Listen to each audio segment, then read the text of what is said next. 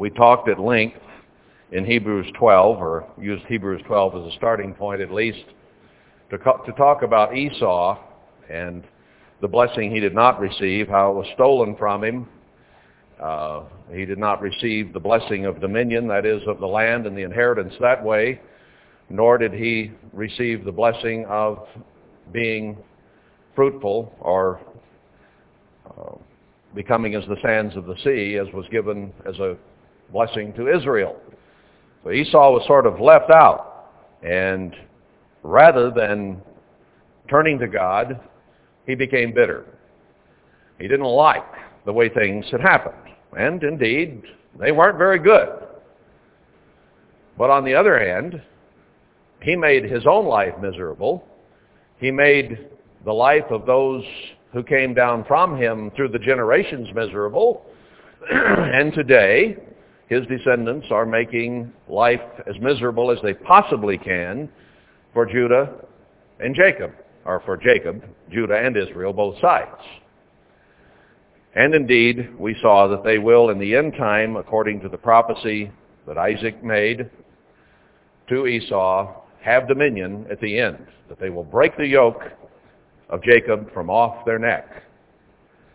They will have opportunity here in the end to have dominion, and I believe that dominion has started with the inception of the nation of Israel, which we probably should call Edom, in 1948. They have had dominion there since. The Sephardic Jews have not been in charge. It's been the Ashkenazi Jews, the Edomites, who have been in charge of that country. Now the test for them is this: will they rule lovingly, gently, godly, or not? Look at the record since 1948 of all the fighting that has gone on in the Middle East, and the Jews behind, or the Jews, I'd say the Edomites, behind most of it, between them and the Arabs. They will not rule lovingly and gently. They haven't been to this point, nor will they. And the hatred that they feel for Jacob remains. We reviewed that they have infiltrated the highest levels of the American government, and indeed were there at the beginning of the American government, and saw to it that certain things were put in place, and that more have been put in place since, so that they could ultimately destroy this nation. That has been their goal and their purpose. Since they have been given dominion, and will get greater dominion when this nation falls, and will not do it righteously, God says they will be destroyed. Now, I want to leave that there with that brief review and go back to Hebrews 12 for a moment.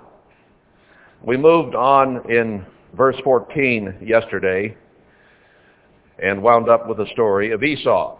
Now, there was another brother involved. This book, for the most part, was written to the newly converted Jews, and in that sense they became spiritual Jews in the church. This letter was written to the Jews in the church.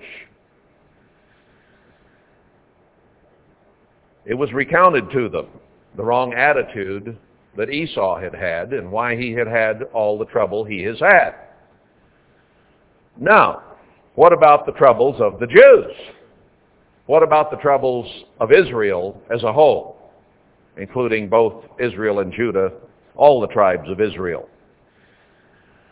Let's go back above where we started yesterday just for a brief review, and I want to use that as a springboard then to look at some historical events that I think will be eye-opening to us, and from a different perspective perhaps than we've ever looked at it before.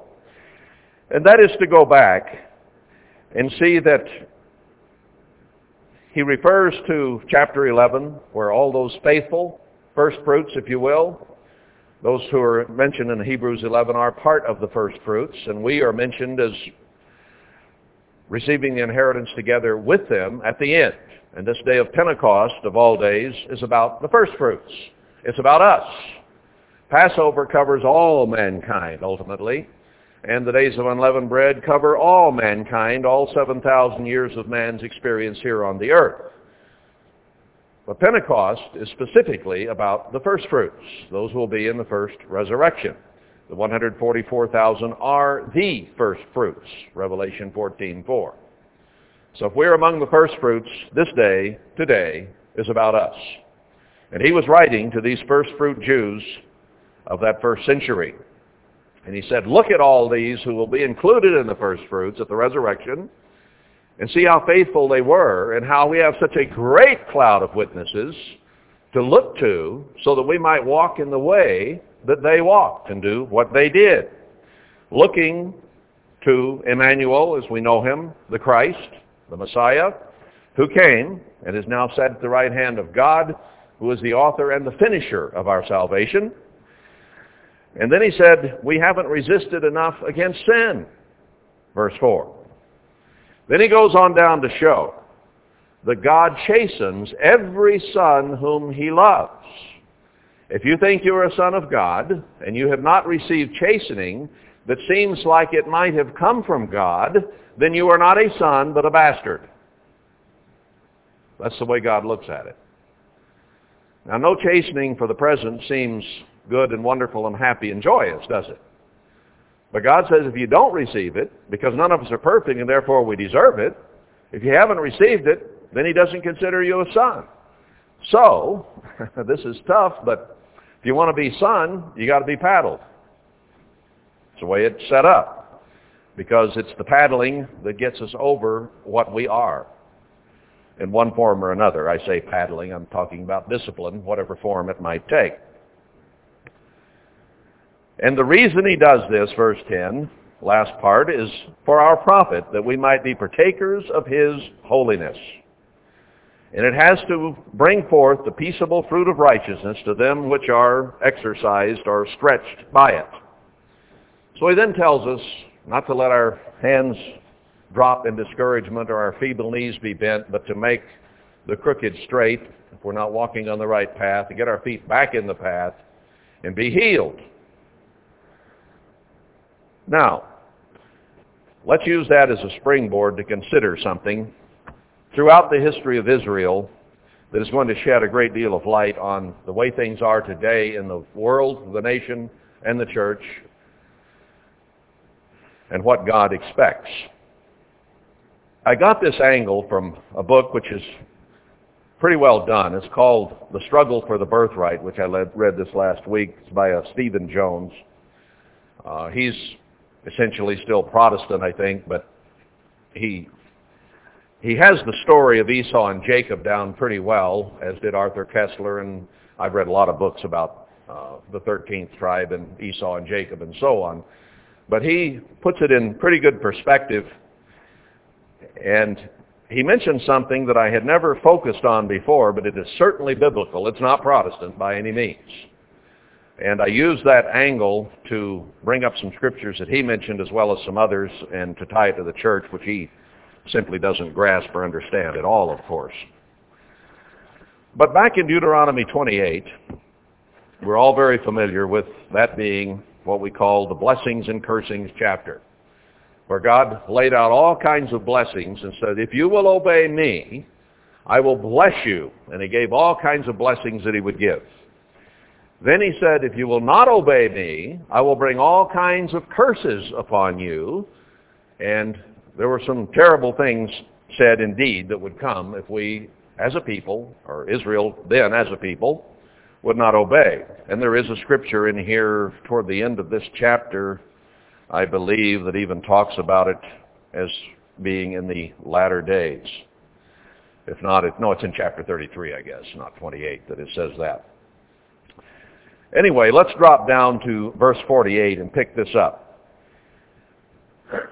Well, verse 47. Because you serve not the eternal your God with joyfulness and with gladness of heart for the abundance of all things, therefore, God knew that they would not. So he says, therefore, shall you serve your enemies, which the eternal shall send against you.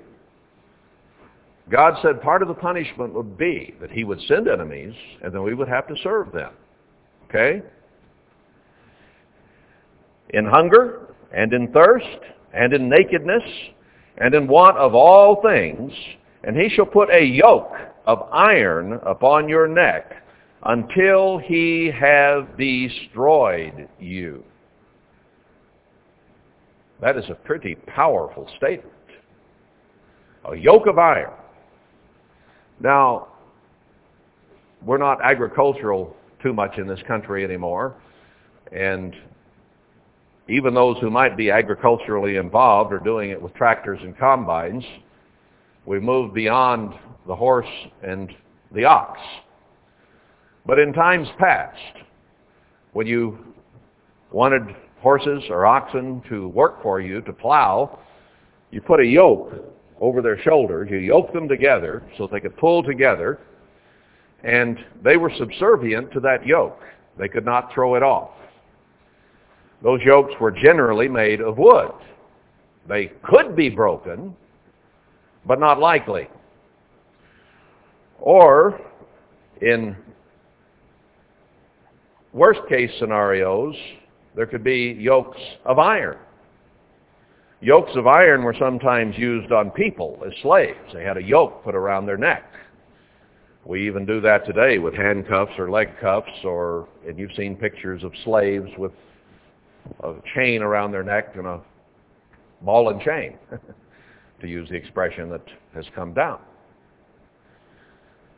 So God uses the yoking of oxen, the servitude, and the yoke that was put over them as a type or a symbol of what he would do to Israel if Israel did not obey.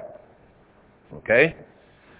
Matthew 11, verses 29 and 30. I'll turn back there just for a moment. I'm going to skip pretty hurriedly through some of these today because I have a lot of area to cover, and I want to finish it. Matthew 11, verse 29. Verse 28. Come to me, all you that labor under heavy laden, and I will give you rest. Take my yoke upon you. Now, if they're heavily laden, that means they've had a different yoke. He says, take my yoke upon you, and learn of me, for I am meek and lowly in heart, and you shall find rest to your souls. For my yoke is easy, my burden is light. We have to promise to be his servants, to be in servitude to him, but he says it's a much lighter yoke than you will have in the world, and what men will put upon you.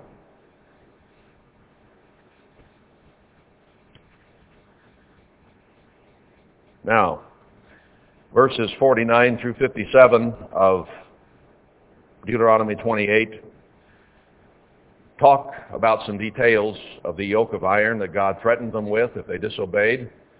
And it winds up even saying that they will eat their own children.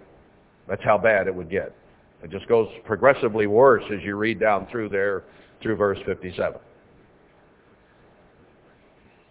We're having a barbecue. I'm going to kill my third child, you know. I don't mean to be flippant about that, but he said Israel would come to the point they would eat their own children. It would be so bad. Indeed, people did eat their own children in World War II. Some of the Jews are Edomites, whichever they were, in countries like Poland and Czechoslovakia and so on, did go so far as to eat their own children. So it's a prophecy which has actually come to pass at times in the past and will again come to pass in this day and age. Luke 12, verse 48 says that he to whom much is given, much is required. Israel was a chosen nation, chosen by God to be an example to the rest of the world about how to serve God, how to love God, and ultimately then how to have the right kind of society where there would be peace and joy and happiness, prosperity. All those things that human beings have always longed for would have been part of the blessings. So when God offered them those things which all societies hope for and generally never achieve, and all they had to do was obey him, wow, they thought that's a good deal. All we have to do is keep these commandments. We'll go for that. We want those blessings. Well, with offer of blessing also comes responsibility and culpability. And if God gives you much, he requires much of you. We need to keep that in mind.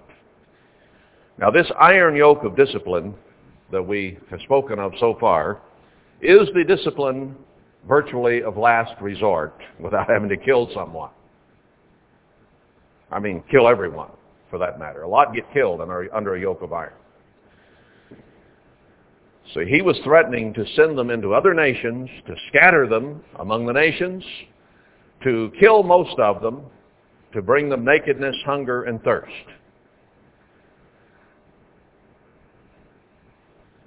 Now, Jeremiah speaks not of an iron yoke in Jeremiah 23 through 30, but he speaks of a wooden yoke. A wooden yoke is not nearly so heavy, so difficult, so hard to break as a wooden yoke. And God threatened Israel, or Judah there, with a wooden yoke. In fact, Jeremiah even, as a symbol, wore a wooden yoke around his neck to show Israel what God had planned to do with them. But let's go away from the iron yoke at the moment and consider the wooden yoke first. I want to go to 2 Kings 17. 2 Kings 17 and verse 6. In the 9th year of Hosea, the king of Assyria took Samaria and carried Israel away into Assyria and placed them in Halah and in Habor by the river of Gozan and in the cities of the Medes. For so it was that the children of Israel had sinned against the eternal their God, which had brought them up out of the land of Egypt, from under the hand of Pharaoh, king of Egypt, and had feared other gods, and walked in the statutes, the customs, if you will, the culture of the heathen. The children of Israel did secretly those things that were not right against the eternal their God. I guess they thought they could hide from him one way or another. Verse 18, therefore the Eternal was very angry with Israel and removed them out of his sight. There was none left but the tribe of Judah only. Also Judah kept not the commandments of the Eternal their God, but walked in the statutes of Israel which they made. So Israel was deported. Now 100 years later, Judah came under the iron yoke of Babylon for 70 years. They were also deported from Jerusalem. Later on, in 70 A.D., after Christ, Rome came against Jerusalem and the temple, destroyed Jerusalem, destroyed the temple, took them into captivity, and hundreds of thousands of people were killed. There again we had the iron yoke. And I read one here about that, where they were taken captive. But I want to go back to the book of Judges before this. I kind of got a little bit ahead of myself there, and I didn't intend to. Let's go back to the book of Judges. Here in chapter 3. Judges 3, verses 5 through 8. We're going to see a bit of history here. And the children of Israel dwelt among the Canaanites, Hittites, Amorites, Perizzites, Hivites, and Jebusites. And they took their daughters to be their wives, and gave their daughters to their sons, and served their gods. And the children of Israel did evil in the sight of the Eternal, and forgot the Eternal their God, and served Balaam in the groves. Now these were people who had been given promised land, and they turned from God. Now they were taken over by an enemy king, but they were not deported from their own land. The enemy king came in, defeated them, and then let them stay in their homes, let them have their farms, their animals. They just had to pay tax and tribute to the foreign king because he was now over them. So that was then a wooden yoke. They were not all killed, or mostly all killed, taken captive somewhere else, but they were allowed to stay there. So the yoke was not as heavy as an iron yoke. Now, where was that verse? The anger of the Eternal was hot against Israel, in verse 8, and he sold them into the hand of Shushan-Rishathaim, king of Mesopotamia. The children of Israel served him for 8 years. Now notice a critical point here. It wasn't that the king of Mesopotamia was just so strong that he came in and overwhelmed Israel on his own. But it says distinctly, God sold them to the king of Mesopotamia. In other words, it wasn't time and chance somehow that Israel would just happen to be there and this king said, I want them and I'll make them pay taxes. But God worked things out in just such a way that he took credit for it, sold them to the king of Mesopotamia. So it was at God's behest. Now this is a critical point to remember as we go through and look at the history of Israel. Because today people will say, well, just the devil doing this to us. There's time and chance happening to us, or whatever it might be. So we need to understand that God was behind this captivity. 8 years later, God sent Othniel to deliver them from the yoke. And 40 years of peace then came after the wooden yoke was removed. So 8 years of subservience to Mesopotamia was removed. They had 40 years of peace. Now let's go to Judges 3 and verse 12. And the children of Israel did evil again in the sight of the Eternal. And the Eternal strengthened Eglon, the king of Moab, against Israel, because they had done evil in the sight of the Eternal. So he didn't just send Eglon, but he strengthened Eglon against them. Made sure that he was strong enough to do what God wanted done. Now, could Israel afford to take the attitude and approach that we are the chosen nation, we are the people of God, and therefore we can fight against this king, we can come out victorious because God surely is on our side? Well, now maybe God was on their side in one sense. The sense being that he hired somebody to come and take them captive. Now what should have been their attitude? Why did God do it? He did it because they again had done evil before God. So why did God send someone to captivate them? So they would repent. So they would quit doing evil and begin to obey God again. That's why this came upon them. Now, this is going to be repeated throughout history.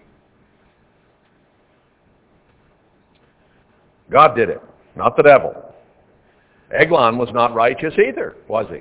No, he was just a Gentile king that God used as his servant to take Israel into captivity to get their attention. Remember Hebrews 12? God chastens every son whom he loves. Israel had gone into sin, so God sent Eglon to punish them. He sent Eglon, if you will, with the paddle described in Hebrews 12. Paddle my people for me. Now, when they repented, God sent Ehud to deliver them. Judges 3, verse 15. When the children of Israel cried to the Eternal. Interesting, that expression. They cried to the Eternal. Notice it does not say they repented. They just cried to the Eternal.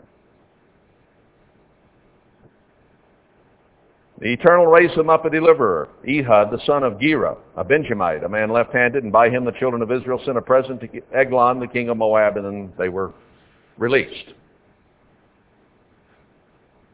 God is starting out, as we might perhaps with a child. When we sinned, he sent someone, gave us 8 years of paddling, light paddling, a wooden yoke, and then 40 years of peace. But at the same time, the child did not really learn the lesson, didn't really get the right attitude, so you paddle him again. This time the child cries out. Still doesn't really repent, but cries out. And God sent a deliverer. Then you go into Judges 4. They went into captivity to Jabin, king of Canaan. Again, a wooden yoke, where they paid tribute, but were not taken out of their land. Judges 6. This goes on and on. Judges 6 verse 1. The children of Israel did evil in the sight of the Eternal. And the Eternal delivered them into the hand of Midian 7 years. So these were short captivities. They weren't real severe captivities, but they were designed to hopefully get Israel's attention. The hand of Midian prevailed against Israel, and because of the Midianites, the children of Israel made them the dens which are in the mountains and caves and strongholds. Then God later sent Gideon to relieve them, to remove that yoke. And Gideon started out with a huge army, and God kept paring it down, finally got it to 300 men. He wanted them to see that not only he had punished them, but also that he, not a great army, could also deliver them. So the point was, I'm going to send a very small force of men, and through miracles, God will save you from this captivity. Interesting how he begins to work and work and work toward hopefully getting them in the right attitude. Now, before Gideon came to deliver them, God did what? This time he sent a prophet. Hadn't done that before. He sent a prophet to them to give them a history lesson. They say, now wait a minute now. Remember Ehud? Do you remember the king of the Mesopotamia and of whoever else who came against you? And how you went into servitude, and then how you were delivered, and how you went into servitude, and how you were delivered? That's what a prophet is supposed to do. To tell them, because you broke God's laws and did not serve him, this happened. Now it's happened again. God's going to deliver you again. Wow, good news. But you see, this is the first sign of God showing any reluctance to forgive them and to deliver them. Up to this point, they cried out, God sent deliverance. This time, it's a process more. This time, all right, I'll send a prophet. He'll tell you what you've done wrong. Do you get it yet? Here's what you did wrong. Here's why this has all happened. Now God's going to deliver you again. Do you think you can straighten up? I sound like I'm talking to one of my kids. Well, God was talking to his children Israel. Am I going to have to keep this up, or are you going to kind of straighten your attitude up and do what you're supposed to do?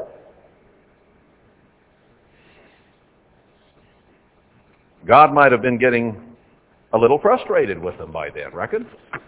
You know, your kid keeps doing the same thing over and over. Pretty soon you get a level of frustration, don't you? So you increase the paddling, or you increase the restrictions, or you increase the pressure, however you need to do it. It's exactly the way God works. It's the way I work. It's the way you work with yours. Judges 10. After Abimelech arose to defend Israel, Tola, the son of Puah, the son of Dodo. There's really some names in the Bible, isn't there? You Dodo.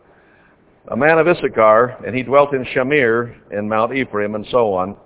But here in this chapter, I'm not going to take the time to go through it all. Here they were given an iron. I'm asleep too. Can't talk. They were given again a wooden yoke under the Ammonites. And that was in chapter 5, I guess it was. And then in chapter 6 to the Philistines. Judges 10, verse 10. The children of Israel cried to the Eternal, saying, we have sinned against you, both because we have forsaken our God and also served Baalim. At least now they were beginning to say, when they cried out, "We did sin." That is the beginning of repentance. When you recognize sin, then you have opportunity perhaps to overcome sin. Until you accept that you are a sinner and have sinned, you have no chance of overcoming. So maybe here they're learning a little bit slowly. So at least they confessed their sin. Verse 11, "And the Eternal said to the children of Israel, Did not I deliver you from the Egyptians, from the Amorites, the children of Ammon, and from the Philistines, the Zidonians, the Amalekites?" And it goes on and on. "Yet you've forsaken me." He's going to hold their feet to the fire a little bit here. And they confessed, and then were delivered by Jephthah. Then Judges 13. Is this getting boring already? It's repetitive. It just keeps going on and on. Chapter 13, the children of Israel did evil again in the sight of the Eternal. God began to feel like he was a broken record, I suppose. The Eternal delivered them in the hand of the Philistines 40 years. So it's still a wooden yoke. They were still allowed to live in their land, but this time it was a longer sentence. 40 years they had to be under the Philistines. Then God raised up Samson. He became a hero to Israel, and yet Samson was unable to deliver them. So before, every time God had sent someone, he was able to deliver them. This time, Samson was not able to. They wound up putting cutting his hair off, putting his eyes out, and putting him under a yoke, and turning the wheel to grind the corn like an ox. God drove that lesson home through Samson, their hero, who had a yoke put on him. Now, ultimately, he pulled down the Philistine ungodly temple, and what was it, 20,000 Philistines, I haven't read the story in a long time, but a lot of them, I think it was 20,000, died with him. But their hero died as well. Now, at the same time, Eli was the priest. If you'll remember the story, Eli had 2 sons, and they were evil sons. So Samson wasn't able to make the deliverance. So these 2 sons came up with an idea. They said, "Let's parade out the Ark of the Covenant and take it into the battle against the Philistines." In other words, let's use God on them. Same old attitude. We're the chosen people. God must be on our side, so we'll take the Ark of the Covenant, and if we have the Ark of the Covenant there, then God will have to deliver us. In other words, they're trying to blackmail God, essentially, by taking the Ark of the Covenant. Well, God doesn't blackmail very easily. So the Philistines not only defeated the armies of Israel, but they also took the Ark of the Covenant and kept it for 7 months.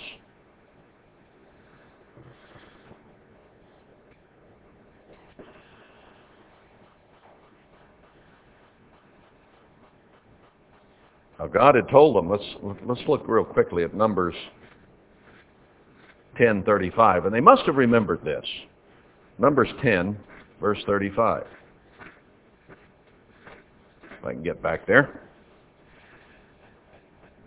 "And it came to pass, when the ark set forward, that Moses said, Rise up, Lord, and let your enemies be scattered, and let them that hate you flee before you." So in righteousness before, Moses had used the Ark of the Covenant, so these evil sons of Eli said, "Hey, that worked. Let's do that again." But they were not righteous, and they were using God or trying to use him. There is a difference in that kind of manipulation and righteously going forward and then God backing you up. You see, if you expect God to back you up, you'd better be walking the direction God wants you to walk, right? And that's the hard part. They were unwilling to obey God. They were unwilling to repent and change and turn to God, but they wanted to use the instruments of God, in this case the ark, to manipulate their freedom. Didn't happen. They were using God to their advantage. You can read more of that in 1 Samuel 4, verses 2 through 4. I won't go there. Now let's go to Exodus 23. Exodus 23. And here I want verse 22. But if you shall indeed obey his voice and do all that I speak, then I will be an enemy to your enemies and an adversary to your adversaries. God had told Israel, if you will obey me, I will be the enemy of your enemies. In this case, they had disobeyed God, and he had become their enemy, if you believe that. God had become, in that sense, in type at least, the enemy of Israel by sending unrighteous Gentile kingdoms to take them into captivity. I mean, isn't that what your enemy does? Your enemy tries to destroy you. So God was the one who was backing the destroyers. If you wanted to put money on somebody, put money on the Gentile kings because God was backing them, not Israel, if you will. Isaiah 63, verse 10.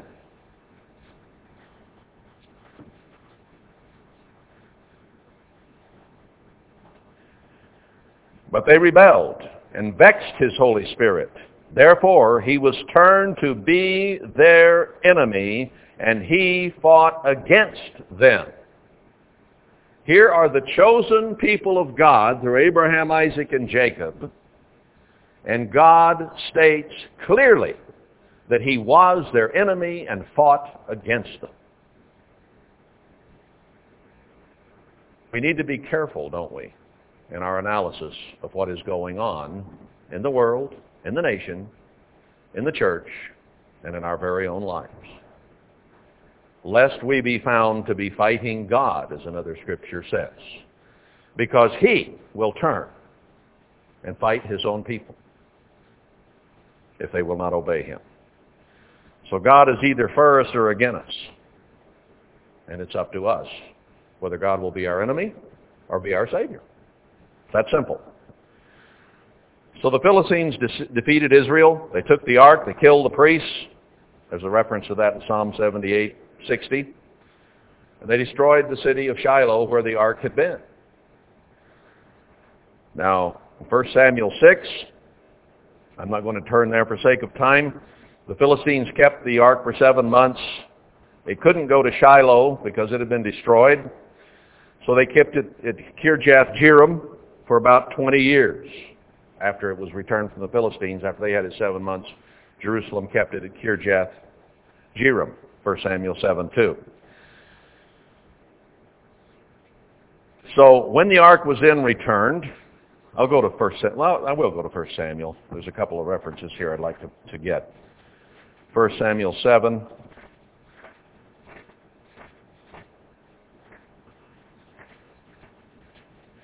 I know I'm going through a lot of scriptures and hitting these, but I want to show a pattern here. 1 Samuel 7, 3-6. And Samuel spoke to all the house of Israel, saying, if you do return to the Eternal with your whole heart, with all your hearts.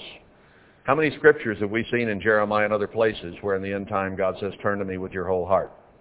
That's all he's ever been after. Then put away the strange gods and Ashtaroth from among you, and prepare your hearts to the Eternal, and serve him only, and he will deliver you out of the hand of the Philistines. Then the children of Israel did put away Balaam and Ashtaroth, and serve the Eternal only. And Samuel said, gather all Israel to Mizpah, and I will pray for you to the Eternal. They gathered together to Mizpah, and drew water, and poured it out before the Lord, and fasted on that day, and said, there, we have sinned against the Eternal.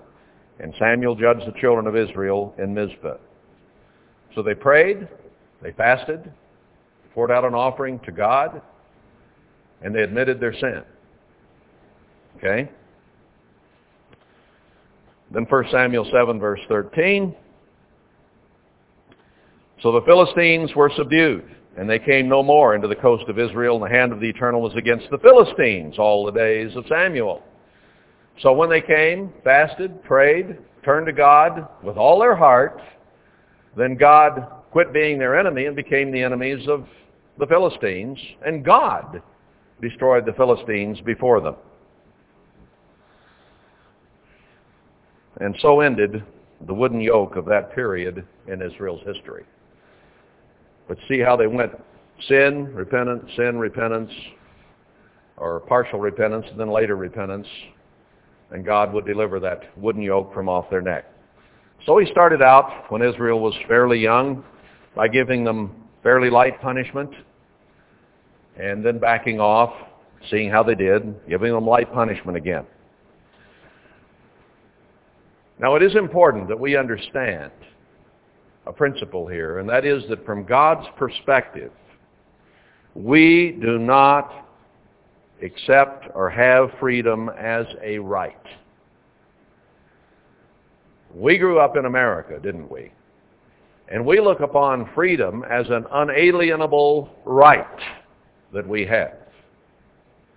That's what we have been taught in school and in class and by our society and culture around us.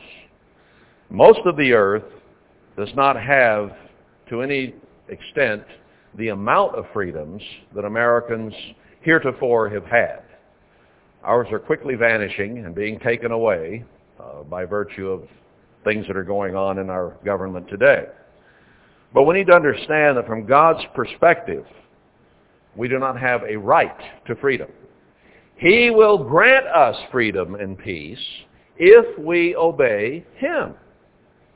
But if we disobey and go into sin, then God removes our freedom. It's always been that way. So it is a thing that God grants. It is a privilege. And that's the way He set the thing up. If we do not do what we are supposed to do, the privilege is removed. That's what we've seen up to this point.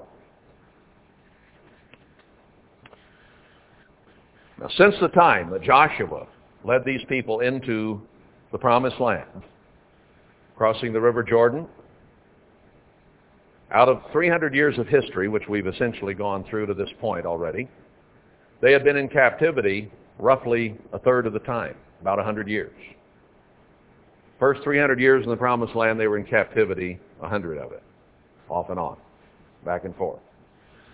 Because they had told God before they ever crossed the Jordan, they would go by His ways. He said, I'll protect you. What did they do? They went in, He backed the Jordan River up during the flood stage in the spring and let them walk across on dry land as He had the Red Sea. Then without, if you will, firing a shot, they walked around Jericho, not saying a word, 7 days, and then with a shout and the blast of a trumpet, the wall simply fell down. That's the way God started out. That was His original intent, that He would not only be their God, but He would fight their battles for them. They suffered no losses there, at least initially, until Achan stole something and then 36 people were killed. But that was because a man disobeyed. But up to that point, of course, it's quite a short history at that point. Crossed the river and then went immediately to Jericho, and God was on their side all the way till sin entered. And 36 men had to die just simply because of Achan, and then Achan's family, of course. Now, what did Israel do next? Surely by now they had learned their lesson. They'd been paddled enough that they wouldn't disobey God anymore, and anything God said, yes sir, we'll do it. Whatever you say, Dad, we'll do it. Okay? What did they say? Well, you know, this God, we've heard that story about Sinai, you know, and all that thunder and lightning, and if a beast even came, he was fried on the spot, died, and if a man went nearby, he was killed as well. Probably volcanic action. And this God, boy, every time we do anything wrong, He doesn't treat us like adults. He just treats us like a bunch of brats. And He sends us into captivity again. He's pretty strict. He's too strict for us. You know what we need? We need a king. A king is a man. A king has his own problems. A king would understand. A king would be lenient because he'll understand how we are. Sure. God says, all right, you don't want me to rule you? I'll give you a king. Guess what, though? That king is going to be more oppressive. He's going to be harder on you. He's going to paddle you more. He's going to tax you more than I have. And you're going to wish you hadn't done this, Israel. We want a king. It's already decided. So what happened? God gave them a king. Gave them the tallest man around, handsome, good-looking man. They thought, this will be a wonderful king for us. His name was Saul. You know the story. Saul finally turned to demonism, had all kinds of problems, tried to kill David, whom God had anointed to replace him, and so on. See, they didn't understand there is no peace and there is no freedom apart from the way of God, from the laws of God. If we keep the laws of God, God will grant peace because his laws produce peace. You break those laws and you have all kinds of problems and difficulties in the society. They didn't recognize that. So they got a king. Now they were oppressed not by foreign kings, they were oppressed by their own king. All right? There's kind of the story of Israel. What they did, what happened to them. I'm not going to go into all about the kings, but just a brief summary of what happened thereafter. You'd have a good king, bad king, good king, bad king. Two bad kings in a row. It went on and on. And the kings of Israel were a sad, sad story for the most part. And when there was repentance and the king would say, all right, we need to obey God, he would get partial results for a little while. Then he'd be replaced by a truly evil king. So you can go through the whole story of the kings just like we did the story of the foreign kings who had come in. It didn't get any better for Israel. All right, let's turn to Judah. Moving on from that. Jeremiah 23 through 30. Off and on here, Jeremiah speaks of a wooden yoke, and that they would remain under it, but if they disobeyed, they would then be put under the iron yoke of Babylon. Let's pick it up in Jeremiah 27, here in verse 5. I have made the earth, the man and the beast that are upon the ground, by my great power and by my outstretched arm, and have given it to whom it seemed fit or meet to me. And now have I given all these lands into the hand of Nebuchadnezzar, the king of Babylon, my servant, and the beasts of the field have I given him also to serve him. And all nations shall serve him, and his son, and his son's son, until the very time of his land come, and then many nations and great kings shall serve themselves of him. Then he goes on to say that whoever will not serve the same Nebuchadnezzar, king of Babylon, and they will not put their neck under the yoke of the king of Babylon, that nation will I punish, says the Eternal, with the sword, famine, and with pestilence, until I have consumed them by his hand. Now, here was a Gentile king who would be one of the four great empires that would rule the earth, the Babylonian kingdom first. And God said, all nations are to serve my servant Nebuchadnezzar. Now, Nebuchadnezzar never obeyed God. Nebuchadnezzar was never converted, never circumcised, never part of Israel in any way. But he was God's servant. In that, God was going to use him to wield the paddle on Judah. Not Israel now, but Judah. Verse 11. But the nations that bring their neck under the yoke of the king of Babylon and serve him, those will I let remain still in their own land, says the Eternal, and they shall till it and dwell therein. So Jeremiah spoke of a wooden yoke And here, God says, if you will serve King Nebuchadnezzar, this is the yoke you'll have. You'll have the one that allows you to stay in your own land, till your own farms. You'll be under tribute to him, but you come under subjection to him. This included Judah.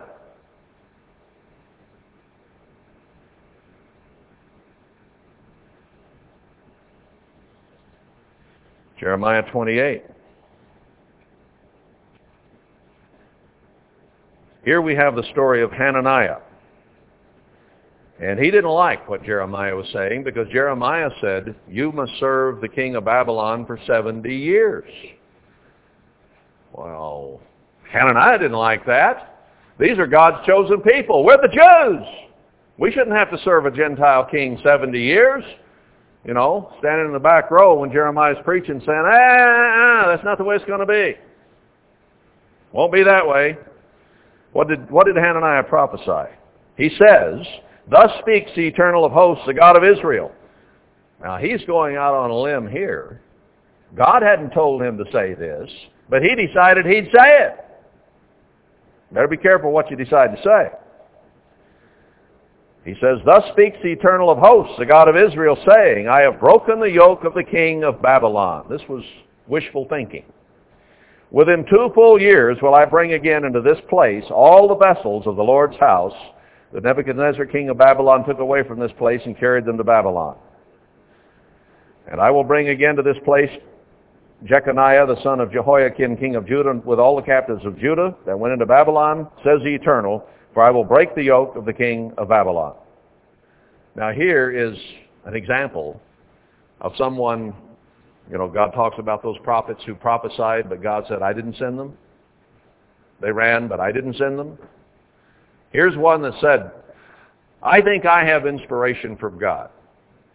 Now, God didn't speak to him, didn't give him this message, but he analyzed the situation and concluded that the only answer to this could be that God would deliver them and do it within 2 years. Because surely God would not leave them in captivity 70 years. It's human reasoning. We see a lot of that in the church today, where someone stands up and says, hey, this is the way it's going to be. And they didn't receive that from God. It's just a figment of their imagination. We must be careful. Then the prophet Jeremiah said to the prophet Hananiah, in the presence of the priests and in the presence of all the people that stood in the house of the Eternal, even the prophet Jeremiah said, Amen. The Lord do so. The Lord perform your words, which you prophesied, to bring again the vessels of the Lord's house. You think this is going to work? Go for it. Then he goes on to show that it wasn't going to happen. Verse 15 shows that. Then said the prophet Jeremiah to Hananiah the prophet, Hear now, Hananiah, the Eternal has not sent you, but you make this people to trust in a lie. Therefore thus says the Eternal, Behold, I will cast you from off the face of the earth. This year you shall die, because you have taught rebellion against the Eternal. So Hananiah the prophet died the same year in the 7th month. Now, how did Hananiah preach rebellion? All he did was say, God is going to deliver you out of this captivity in 2 years. How is that rebellion? Here's how. God had decreed, you will be in captivity 70 years. Hananiah did not like that. He rebelled and recoiled against the very idea and said, this will not be. And he taught the people, this will not be a long captivity. Jeremiah goes on later on to tell them, you're going to be there 70 years, go ahead, build houses, buy land, plant vineyards, whatever. You're going to be there a long time. But Hananiah was going against that advice which Jeremiah had given. What Hananiah was doing was preaching rebellion against Nebuchadnezzar. Remember when all the people came against Samuel, 1 Samuel 8:7 I think it is, and God said, don't worry, Samuel, they haven't rejected you, they've rejected me. So in rejecting Jeremiah, they rejected God. In accepting Hananiah's call for rebellion against the king of Babylon, they were rejecting God. God did not intend them to fight Nebuchadnezzar. He said, he's my servant, serve him. Be under his yoke. Where have you ever heard that preached?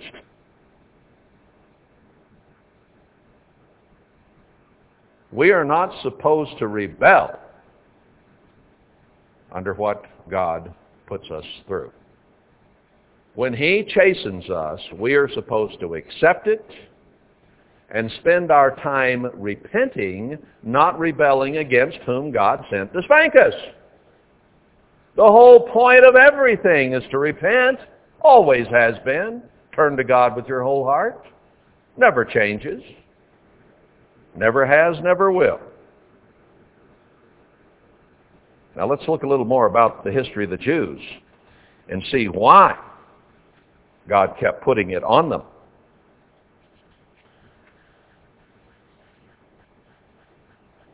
Jeremiah 28, 10 through 11.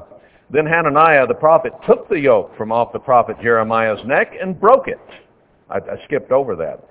Hananiah spoke in the presence of all the people, saying, Thus says the Eternal, even so will I break the yoke of Nebuchadnezzar, king of Babylon, from the neck of all nations within the space of 2 years old.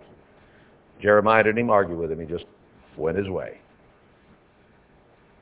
So not only did he reject and rebel against God's pronouncement, but he actually broke the yoke off of Jeremiah's neck, which God had put there as a type that this would happen.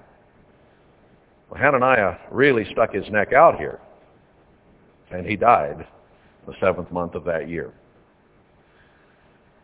Well, Hananiah thought God was on their side. After all, they were the Jews. God must be on our side. So we can break this. We can overcome this. We can get away from Nebuchadnezzar. Okay?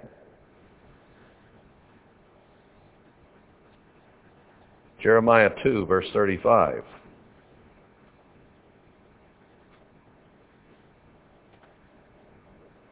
Yet you say, because I am innocent, surely his anger will turn from me. Behold, I will plead with you, because you say, I have not sinned. Does that remind you of most of the church of God today, which says, hey, we're the Philadelphians. We haven't sinned. There's nothing bad said about the Philadelphians. And since we're them, we're okay. We've not sinned. God must be on our side. We must be able to go on doing what we've been doing, and everything will be okay and will work out just fine because we're God's chosen Philadelphians.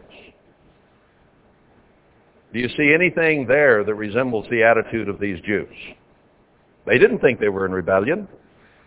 They kept the forms and the rituals. Church today is stuck to the feast, stuck to the Sabbath. Jeremiah 7, verse 4. We cry this today in the church. Trust you not in lying words, saying, the temple of the Lord, the temple of the Lord, the temple of the Lord are these.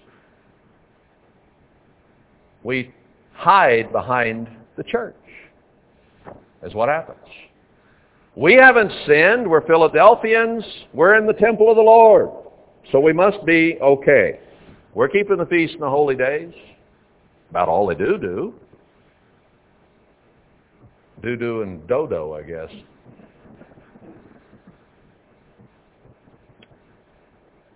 Some of the Jews believed Jeremiah and accepted the wooden yoke.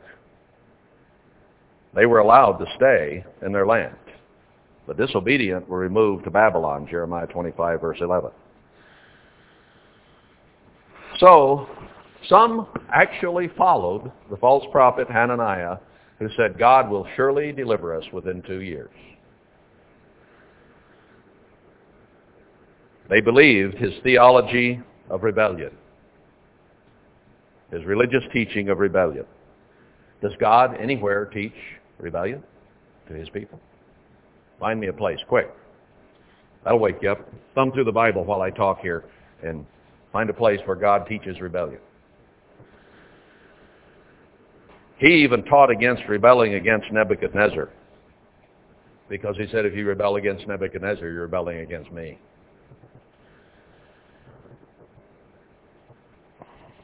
Jeremiah 28, verse 12.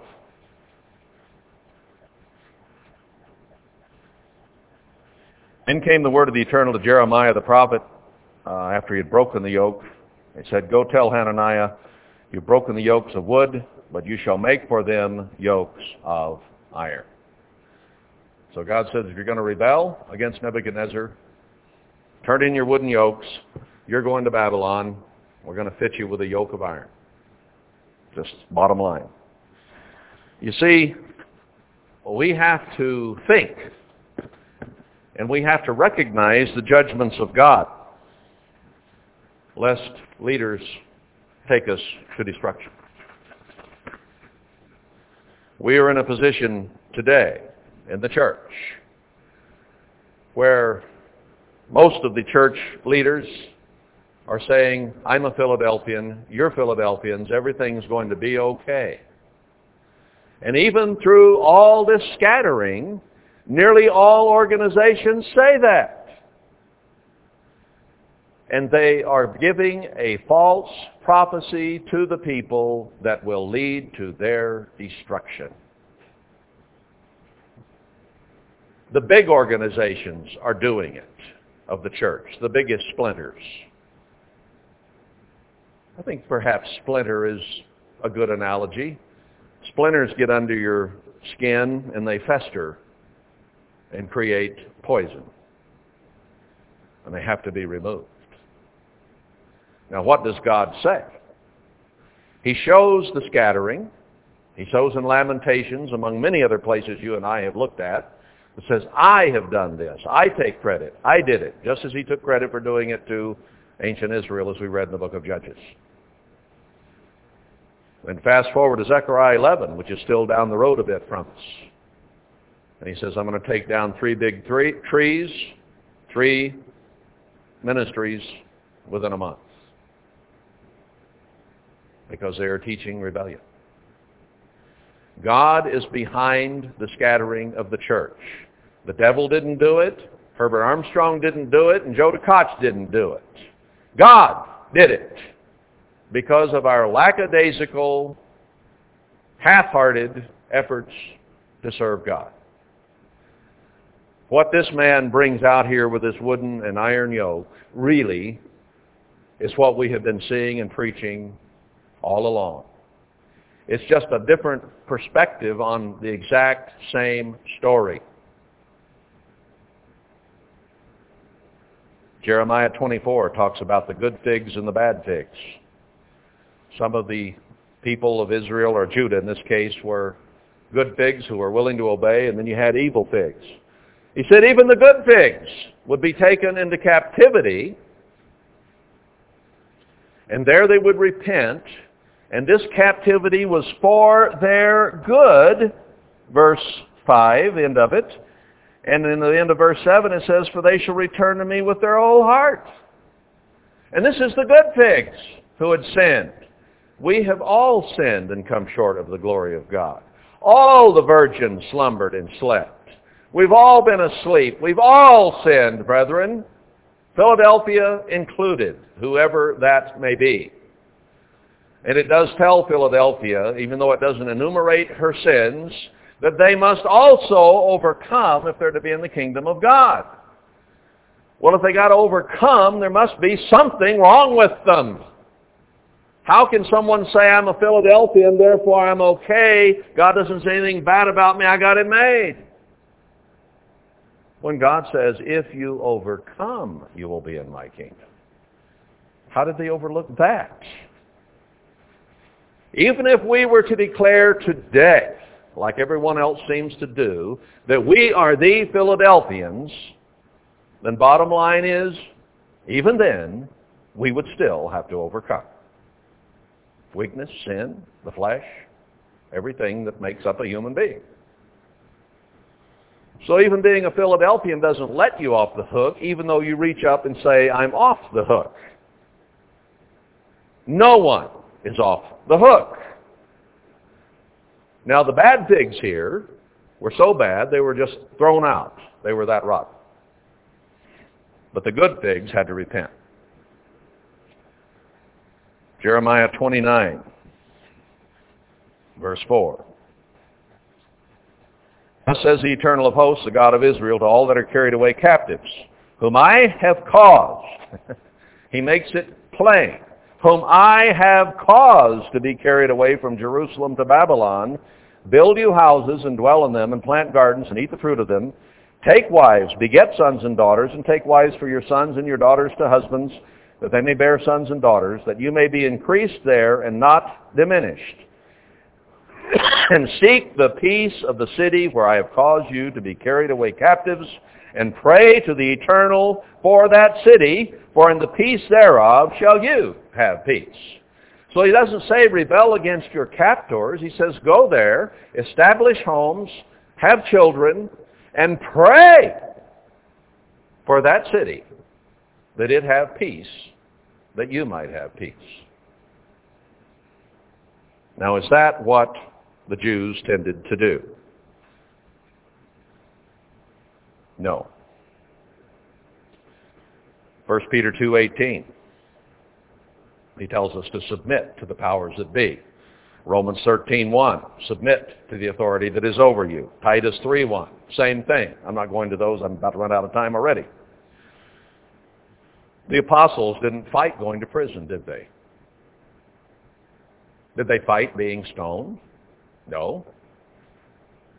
Did they get away if they could? Sometimes. But they did not rebel against the governments that were there with them, did they?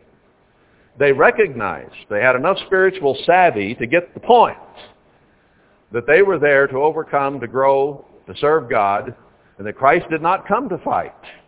He came to bring peace and to teach turning the other cheek, not rebelling when God sends someone to punish you.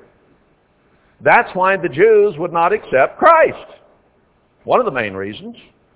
They wanted a knight in shining armor. They wanted somebody coming with a sword.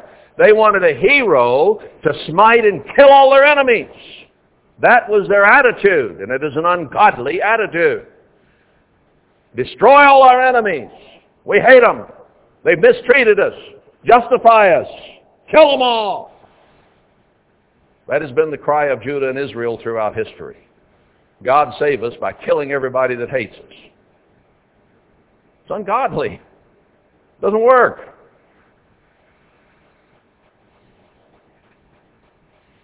Now that 70 years in Jeremiah was a type of today. God gave us freedom from the iron. And we're still under captivity. Consider Daniel 2. God told them, I'm not going there for sake of time, that there will be 4 world-ruling empires, the Babylonian, the Persian, the Greek, and the Roman. And that once they went into captivity, they would wind up being under these people. So they were in an iron yoke taken out of their country by Babylon and Nebuchadnezzar. They rebelled against that. They were there for 70 years. Persian Empire came in, and they were given some respite. The iron yoke was taken off. Wooden yoke was still on them, though, wasn't it? They were allowed to go back to Jerusalem, build the wall, build the city, build the temple, but they were still subservient to Cyrus. So that yoke was not taken off. Then the Persian Empire fell to the Greek Empire. And then the Greek Empire came apart when Alexander the Great died, divided it into 4 parts with his generals. And then because one of them was so evil, the king of Syria in this case, God seemed to remove the entire yoke for about 100 years. But Israel continued to sin. Now he tells us in Daniel that those 4 world-ruling empires would dominate down to the end until the kingdom of God would come and the kingdom of stone would be set up, Christ being the chief cornerstone, and that the saints would then take the kingdom. But until then, that's in Daniel 7:22. Until then, from the time the Romans took over and put them under the yoke We have been under yoke ever since. The Roman Empire dominated. The Jews decided that they did not want to live under the yoke of Rome, so they rebelled. 66 to 73 AD, there was a great rebellion against the Roman Empire. The Romans came in and crushed Judea. They killed over 1 million people, destroyed the temple. Only a few of the true church fled to Pella and got out of that. So the iron hand came down sharply. Now you had some zealots who decided to settle in Masada, way up on the hill. And they're looked upon in Jewish history as heroes who fought against Rome, who held out as the last bastion of strength against Rome. And then Rome had to build a rampart all the way up the mountain. They got there at Passover time. And those people in Masada then drank their Kool-Aid that night. They died, all of them, so they wouldn't be taken by the Romans. There was the last final act of desperate rebellion against Rome. They were not heroes. They were rebelling against God. God had decreed that they should live under Roman domination because of their sins. And Christ told them that as well. He said, render to Caesar that which is Caesar's. Don't take it back. Give your taxes. Pay homage to Caesar. Turn the other cheek. If a Roman soldier come wants your cloak, give him your coat also. He taught subservience to God's servants, the Romans. Can we see that? We just went around a blind corner there. Hey, whoa! Right? And they died. Now God has left that Roman Empire intact. From that time forward, through the Middle Ages, the world was dominated by Rome. Rome finally fell, but the Roman Catholics dominated. And then the Protestant Catholics dominated, or the Protestants who came out from Catholicism, but didn't change much. God fought for Rome. God became the enemy of Israel. God destroyed Israel through the Romans because of disobedience. John 5. Here I want verse 45. Do not think that I will accuse you to the Father. There is one that accuses you, even Moses, in whom you trust. Moses was their accuser. Moses was against their attitude of rebellion. Moses trusted God to deliver them at the Red Sea. Everything Moses wrote in Deuteronomy was against their bitter, rebellious attitude against their enemies. You had the Bar Kokhba rebellion, 132, 135. He was going to be their Messiah, their leader. He got killed. Yet today the Jews complain everybody's against us. Well, they're still under the yoke. God has not removed it. Judah has been scattered among the nations until this 20th century. The iron yoke is still there. Don't have a homeland. They had that hope that Israel was, but it was taken over by the Edomites instead of them. Zionism is the takeover of Jerusalem in an attempt to throw off this long scattering and the yoke of iron that God had put on them. But it's not going to work. They're still under it. Everyone hates the Jews. Now, it explains why Israel has been dominated by Rome, the Catholics, and the Protestants ever since, down to this day. Maybe we've had trouble understanding how this is Israel, but how could we have a Washington, D.C. that is laid out in Masonic fashion and is pagan to the core, and that our first president was a Freemason, and on and on and on about the paganism that is in Washington? The answer to this is that even though Israel was God's chosen people, When this nation was founded, when God removed the yoke of iron and allowed us to begin to gather in America and in Canada, that was the removal of the iron yoke. But he still left a wooden yoke on us, that is, a Babylonian government, which created a shadow government, which is not really the government of Israel, but a government of Babylonians who rule Israel. So we are still under the yoke of Babylon, or of Rome, however you want to put it, or both, the Gentile kings. And we will not receive the kingdom and have the yoke removed until the kingdom of stone through Christ comes. That is why, right now, in this country, the yoke is getting tighter and tighter and tighter.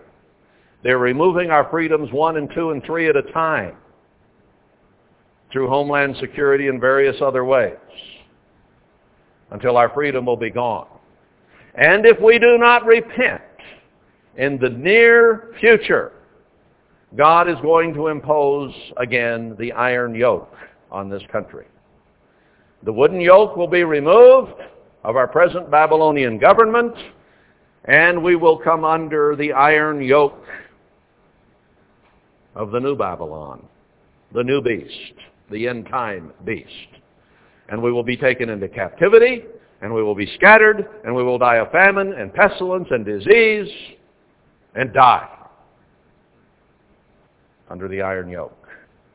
And what does God say for us to do then? To run in and get our guns and fight them when they come? No! God says, repent! It's always been that way. Turn to God with your whole heart and I will deliver you. Now the church was scattered. It came under the iron yoke first, didn't it? Church has been scattered to the winds. We are supposed to be repenting now and turning to God with our whole heart, lest we spiritually die and miss out on our crown.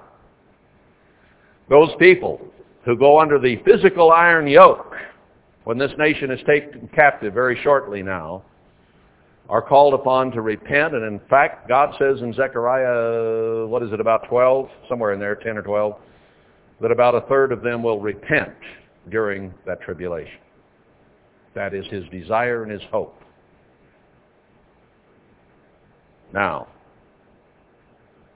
God tells the church at this juncture, Isaiah 52, just before the two witnesses come on the scene, Isaiah 52. Wake up, sit up, break the yoke off your neck. How? By donning your garments of righteousness, by repenting, by turning to God and away from Babylon. It's the same story. The message to you and to me is repent now. Break that yoke of sin off our necks. Break away from Babylon through repentance. Not by destroying Babylon, but by not letting them dominate your thoughts, your actions, and everything you do. Get away from it. Go out in the wilderness. Go away from Babylon, but go there. And I will deliver you there. We have a calling. We have a direct instruction from God to come where we came and to continue getting Babylon out of our lives. We have a calling. We have a warning. We have instruction from God to do what we're doing. Now we need to see it through.